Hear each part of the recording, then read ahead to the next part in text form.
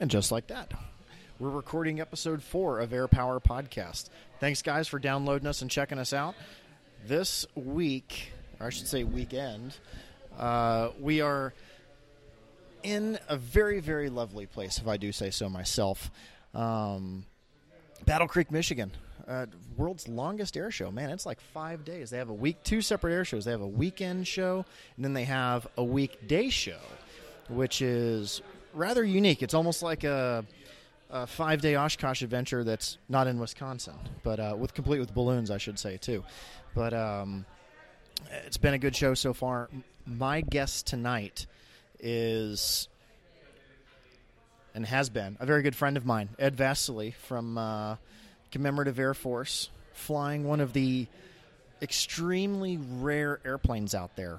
I mean, Ed, this is the only flying SB-2C Helldiver out there, and you have the privilege and the keys to take this thing all around the country and have fun with it. Tell us about this airplane. Now, not a whole lot of people know what a Helldiver is, unless you play War Thunder or you play DCS or any of these other computer games. You probably don't know what a Helldiver is. Please enlighten our listeners. Well, Scooter, thanks for the introduction, and it is an honor and a privilege to be here with you, as well as an honor, a privilege, and a responsibility to fly the world's only airworthy Helldiver.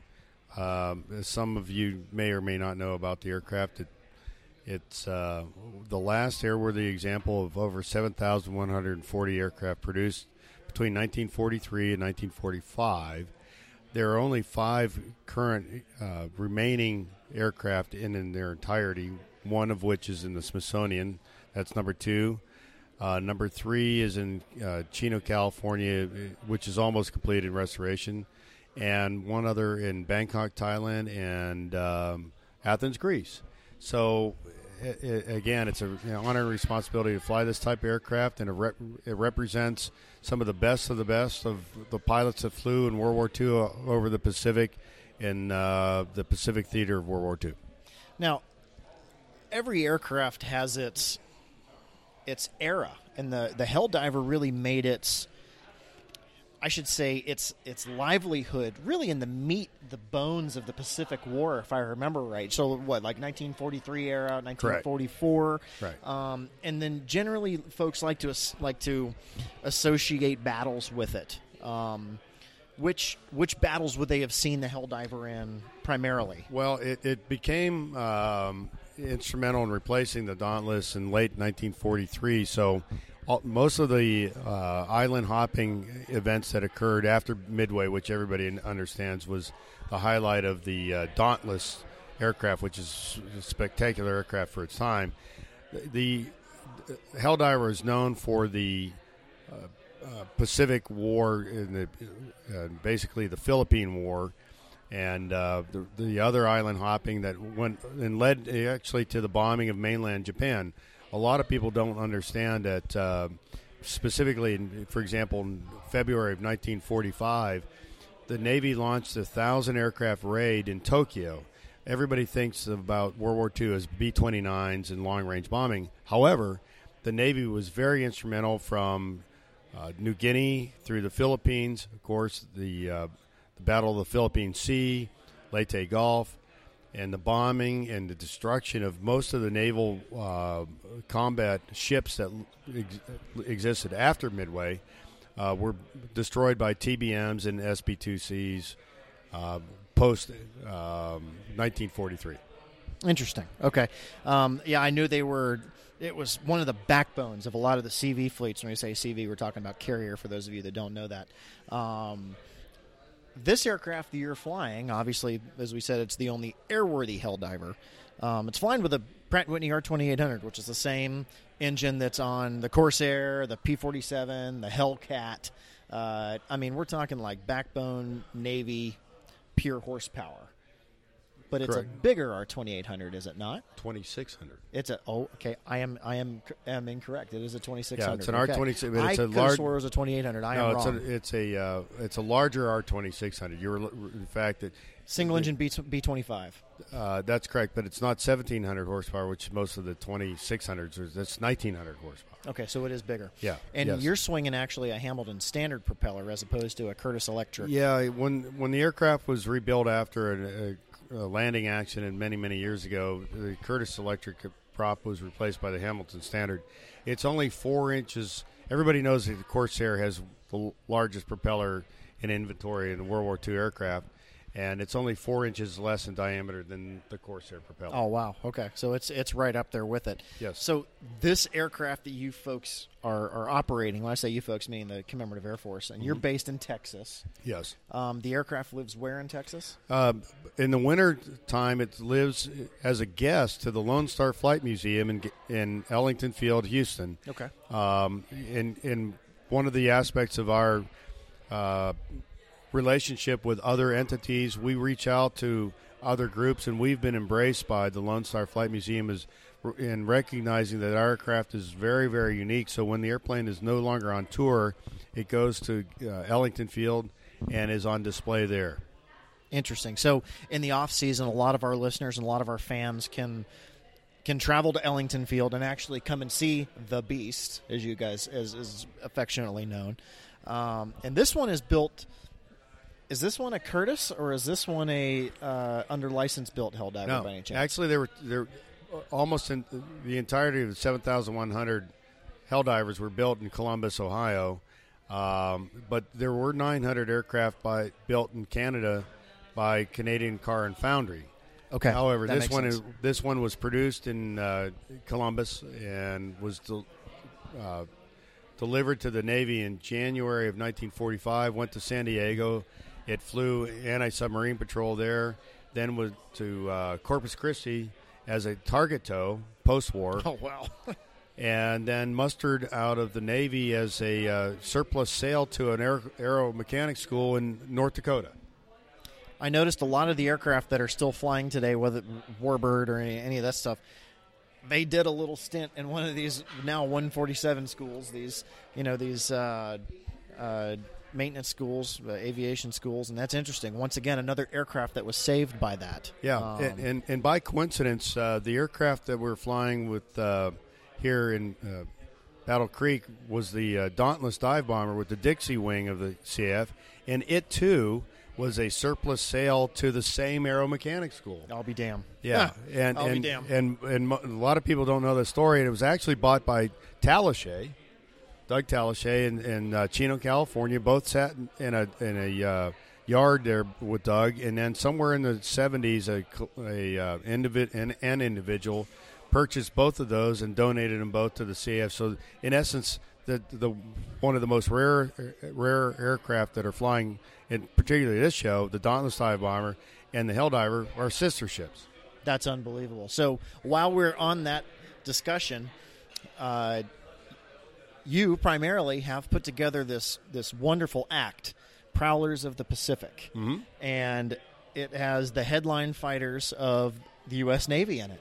Yes. As well as bad guys in it. I mean, we won't really talk too much about them, but I mean, really the focus is on education for this generation into the war in the Pacific and how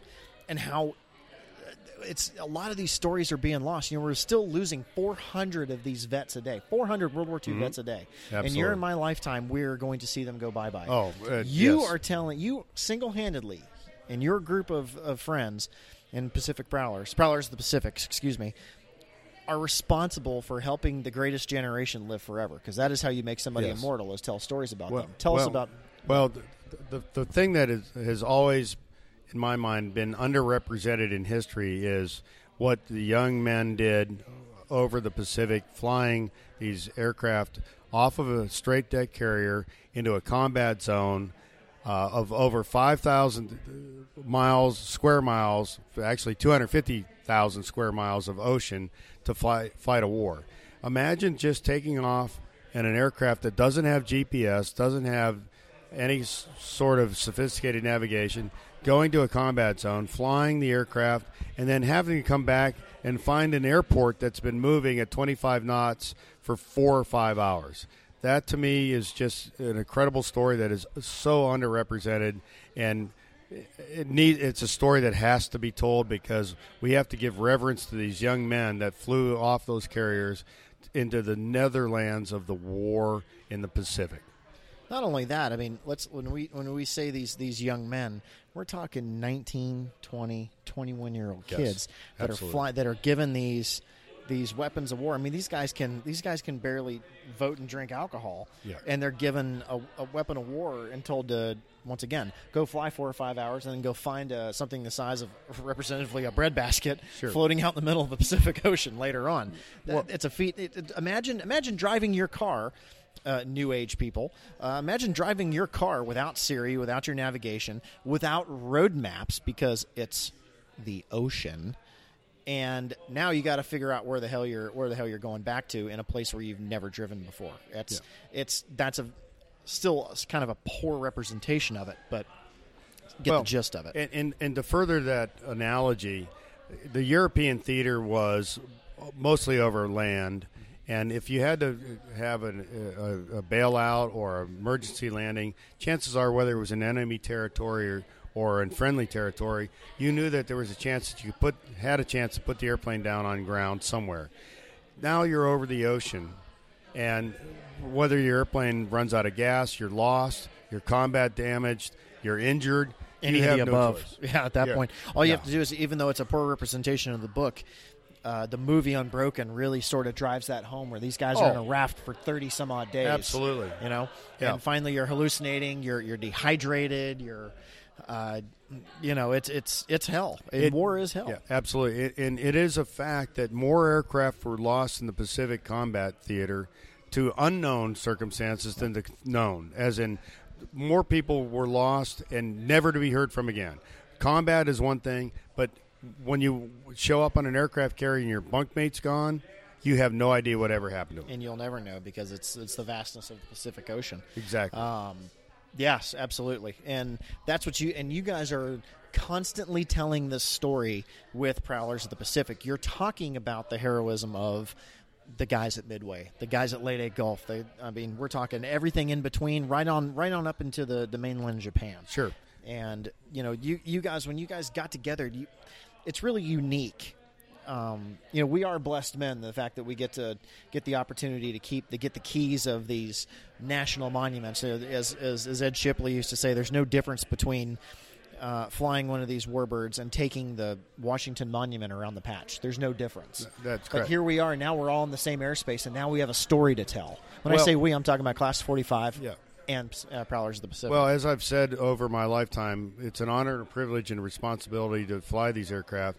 But more importantly, as you know, Scooter, we are but caretakers of history. That we are. And these aircraft and the stories that can be told will far outlive both of us as long as there's enough petroleum and rubber products to maintain these aircraft. Absolutely. It'll definitely outlive me, that's for sure. And I'm a little bit older than you. Just slightly, right? I mean, you look great for 35. So. Well, thank you for that compliment. But I'm almost twice that. But thank you. I hear you, brother. Well, I mean, you're in real quick. I understand it's more about the airplanes than about the pilots. But why don't we give these guys a little background into yourself? You were one of the kids that just absolutely busted your ass whenever you were younger. You became a corporate pilot at 18. I mean, tell the story. Give us a Reader's Digest version of you. Well, the story's not about me, but here's what my message I would say to younger generation. The one of the most fascinating artifacts in the National Air and Space Museum to me, and I saw this many, many years ago, was they actually found a carved artifact in one of the Egyptian pyramids of an aircraft-looking thing. It looked like a half bird, half airplane. And that tells me 4,000 years BC that people were looking up. And human nature has been, over the years, to look up in the wonderment of the stars, the planets, the birds. And, we know about Leonardo da Vinci, and we know about the Wright brothers, and we now are reaping the benefits of their imagination.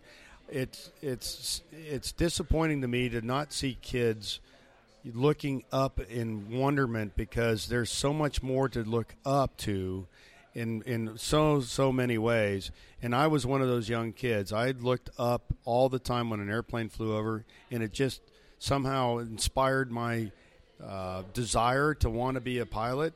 But that's not the whole thing. The whole thing is being somebody that Scooter, you and I, we get to be pilots because we have the three-dimensional aspect of a life. If you drive a car, you ride a motorcycle, you have a skateboard, you're locked into a two-dimensional world. And the bottom line with an airplane pilot or anybody involved in our industry, it's three-dimensional, and that kind of freedom is what drove me. Yeah, I agree 100%. It's the one thing that I was emphasizing to you last night, and a lot of our listeners actually are members of, is the community called War Thunder, which is a gaming network online. By the way, you can fly a Helldiver on there. Oh, cool. You can. Absolutely. And it kind of sort of looks like yours. Well, it's got a diamond on the tail.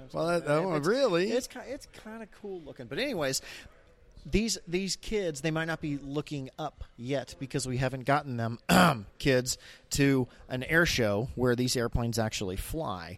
And I understand. Look, I understand that takes time away from your gaming points and all that other kind of bullshit. But, however, come see these airplanes fly. Get on and look at. First off, before I really plug the hell out of you, where can our listeners find more about your wing of the Commemorative Air Force? Even join. Now, folks, here's the one thing that, and I haven't even told you about this one, but my listeners have heard this before. Number one question you guys ask: how can you get involved in Warbirds? I get this international, I get it domestic. Hell, I got it a couple times this weekend. The man that I'm sitting in proximity to right now is exactly who you need to talk to and become friends with, because he is with the Commemorative Air Force. If you guys want to make a difference, if you guys want to keep these aircraft flying beyond my generation, join the Commemorative Air Force. I joined years ago, and unfortunately I'm not active because my mission has shifted in other regimes.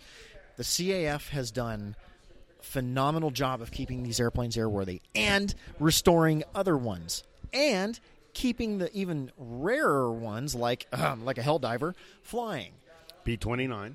The B-29. Look at Fifi. That airplane Exactly. has flown for, I remember it as a kid flying. And I remember when it was Confederate Air Force and it set it on the fuselage. I remember that. Well, I'm not going to go there. Exactly, but my point is that's how long this airplane's been flying. But join the CAF if you have a chance. There's wings all over the country. Yes. So what? Let's say you have to drive a couple hours on a weekend to go volunteer with them or go on tour with them, which, by the way, the Helldiver goes on tour. But the reason why I'm plugging this, guys and girls, is go to the Commemorative Air Force's website, find the nearest wing, and make a difference. There's also museums all around. I understand we're here with a CAF member, but there's also air museums. If you're in Florida, you have no excuse not to be a part of any of the museums down there. Titusville Warbird Air Show. Go down to Miami and go to the Miami Air Museum. There's tons of places in Florida that you can do it. In Southeast, in Georgia, in South Carolina, West Coast. You can't throw a rock without plinkoing off of two of the damn things out there. Oh, we're here in Michigan, and in the Detroit area, you have the Yankee Air Force. You have the world-famous Yankee Air Force. You have the Air Zoo here in Kalamazoo. Absolutely. They're everywhere, folks. Okay, and when you guys want to do this, they're everywhere. Get on and look for these places. So from my perspective, Scooter, and your point is exactly correct. To the listening audience, and I suspect that based on your input that they're younger in nature, just understand that the average pilot in one of these World War II airplanes, whether you're flying a P-51 like Scooter does or a SB-2C that I fly or a B-17 or whatever, was 21 years old. Think about that aspect. You were an adult. You were responsible for the flying of a combat war machine when you were 21 years old. And the young guys, and at that time they were mostly men, of course, they were in the gunner positions, were 17 to 19 years old. But here's the other aspect of history that you got to put in perspective. The war was a very equal opportunity war, and it employed women and minorities in all aspects of the effort. And it was very instrumental in changing the way that the United States became what it is today. I know some of you out there think that the world is a way different place than it was earlier, but let me tell you, the opportunity that was given to women and minorities during that time period set the stage of what's happening today. And we're talking essentially all minorities. You have the 99th Infantry Regiment, which was the Asian infantry regiment actually in the European theater. Mm-hmm. You've got the Aztec Eagles, which flew we talked about them last night. They flew P-47s in they were Mexican Air Force. They were a division of the Mexican Air Force, flew P-47s in the Philippines. You had the world famous Tuskegee Airmen, the Women's Air Service pilots. I mean, everybody made a difference. This country came together in a time where tyranny and oppression was the enemy staring us right in the face. Absolutely. And everybody came together. Now, I understand it was a different world back then, but at the same time, we can celebrate all of this. We're all in this together, and it is about telling the story, not just about them, but about these aircraft. And that's why I wanted to. Now we're going to sort of get into the fun rounds here, because I mean it's always the basic questions you get at air shows. All right, so how fast does this Helldiver go? Well, cruise, it's not very fast. It's 170 knots, so let's call it 200 miles an hour at cruise. But once the dive breaks, the operational aspect of the aircraft was fly over the target. There's a flap extension speed of 120 knots, so they would have to slow down, extend the dive brakes, and then it could dive on target. The red line on the airplane is 350 knots. Once the flaps are extended, then they could dive at anywhere between a 70 and 90 degree angle. And the guy in the back, the gunner in the back, not only was a defensive guy, but he also had an altimeter in the back to remind the pilot in front when it's time to pull out. Two eyes are better than one. Exactly. And if you look at even one of the aircrafts flying here today, we had a Super Hornet. Yeah, because the pilot was target fixated, and if he got too target fixated, then he'd just splash.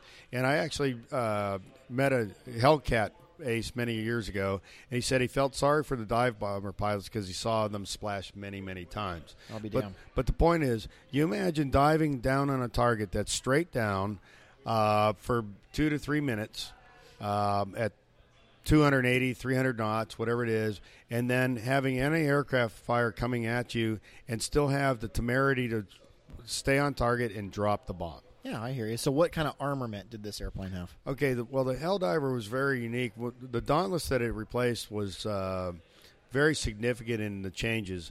The biggest changes were the fact that the armament, the bombs were internally stored in a bomb bay, just like a regular bomber.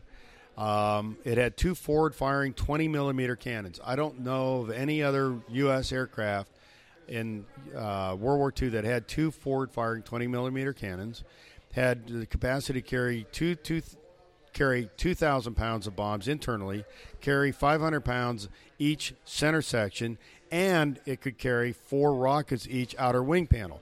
It was the equivalency of, in today's terms, like the A-10 of its time. That's unbelievable. That's a lot of ordnance for an aircraft. Yes. I mean, we're talking you're teetering on Skyraider range there.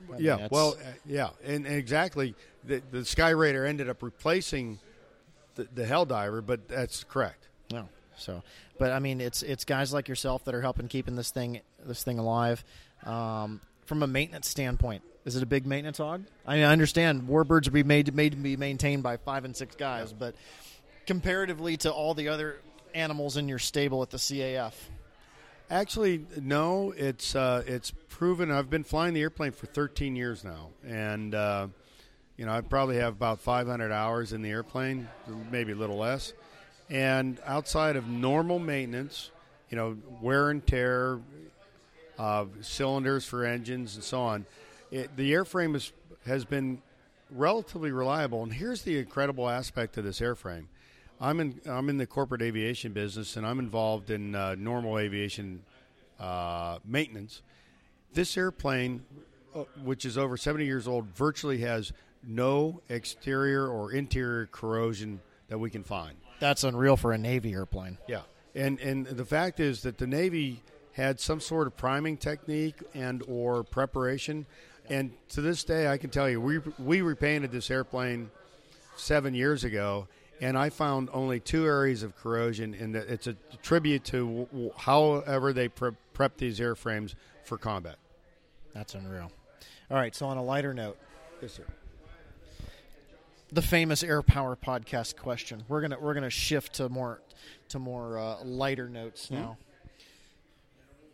So you're gonna fly one airplane from history, no matter how challengingly logistically it is. It doesn't matter for the duration of the gas tanks.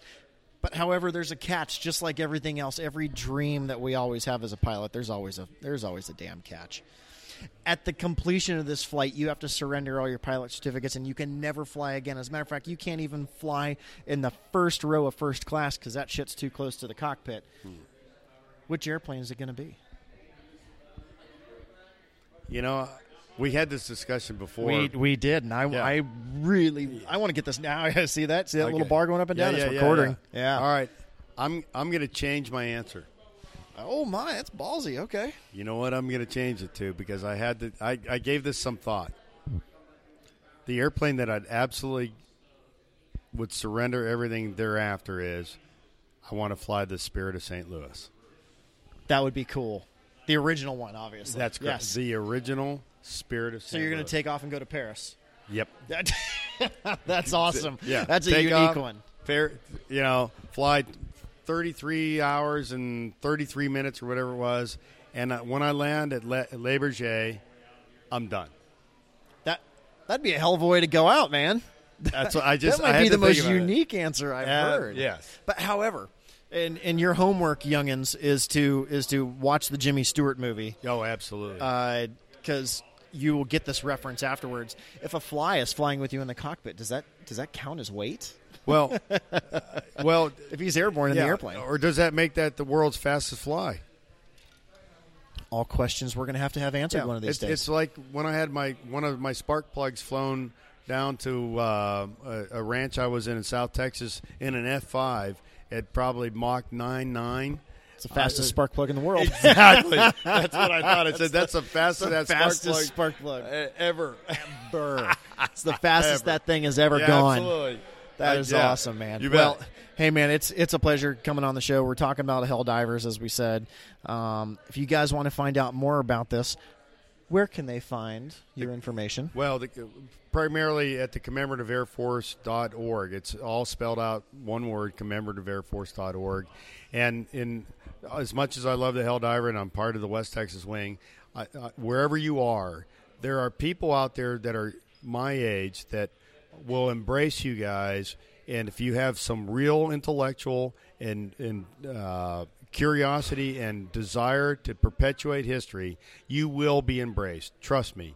There are people out there like I and Scooter love to share our experiences. And we were talking about this earlier, to go out and make a difference. And the difference is that you guys can make is perpetuate the history of your parents and grandparents and maybe now your great-great-parents, because they truly are the American heroes. I would agree with that. I do know why you do air shows, though. And that is? It's to hang out with me and drink Monkey in Paradise. Well, The everybody secret is has out. Now it's on the intraweb. Yeah, everybody knows. Everybody has a flaw. Maybe that's perfection. You never know. Well, And whatever. Look, I saw you staring at me taxiing out today. I know you want to be a Mustang pilot one of these days. Look, I do have a Mustang type rating. I have flown a Mustang, but nobody can fly a Mustang like you, Scooter. I appreciate that, Sped. You're the man. So, Prowlers of the Pacific, Commemorative Air Force, two things. Do the Prowlers of the Pacific have a website or a Facebook page? No, or any of not that yet. stuff? We're Okay, still we're in the- working on that, Yes. folks. But however, you might be able to find their a lot of their information on the ICAST website because they're listed on a lot of the air shows. Mm-hmm. My friend, as always, Thanks, it Scooter. is a pleasure. And for all you folks out there, thanks for tuning in. Thanks for seeing us. If you like our podcast, please, by all means, I'm gonna go out on a limb here and say that we're gonna have a contest for you folks. whoever can comment, this is through the end of July. My birthday is July 31st, so here's what we're doing.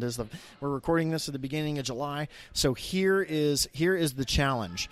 For those of you that download this on iTunes or Google Play, Pocket Cast, any of the host sites, if you give us a 5-star rating and a good comment, you will be automatically entered to win a ride in Quicksilver.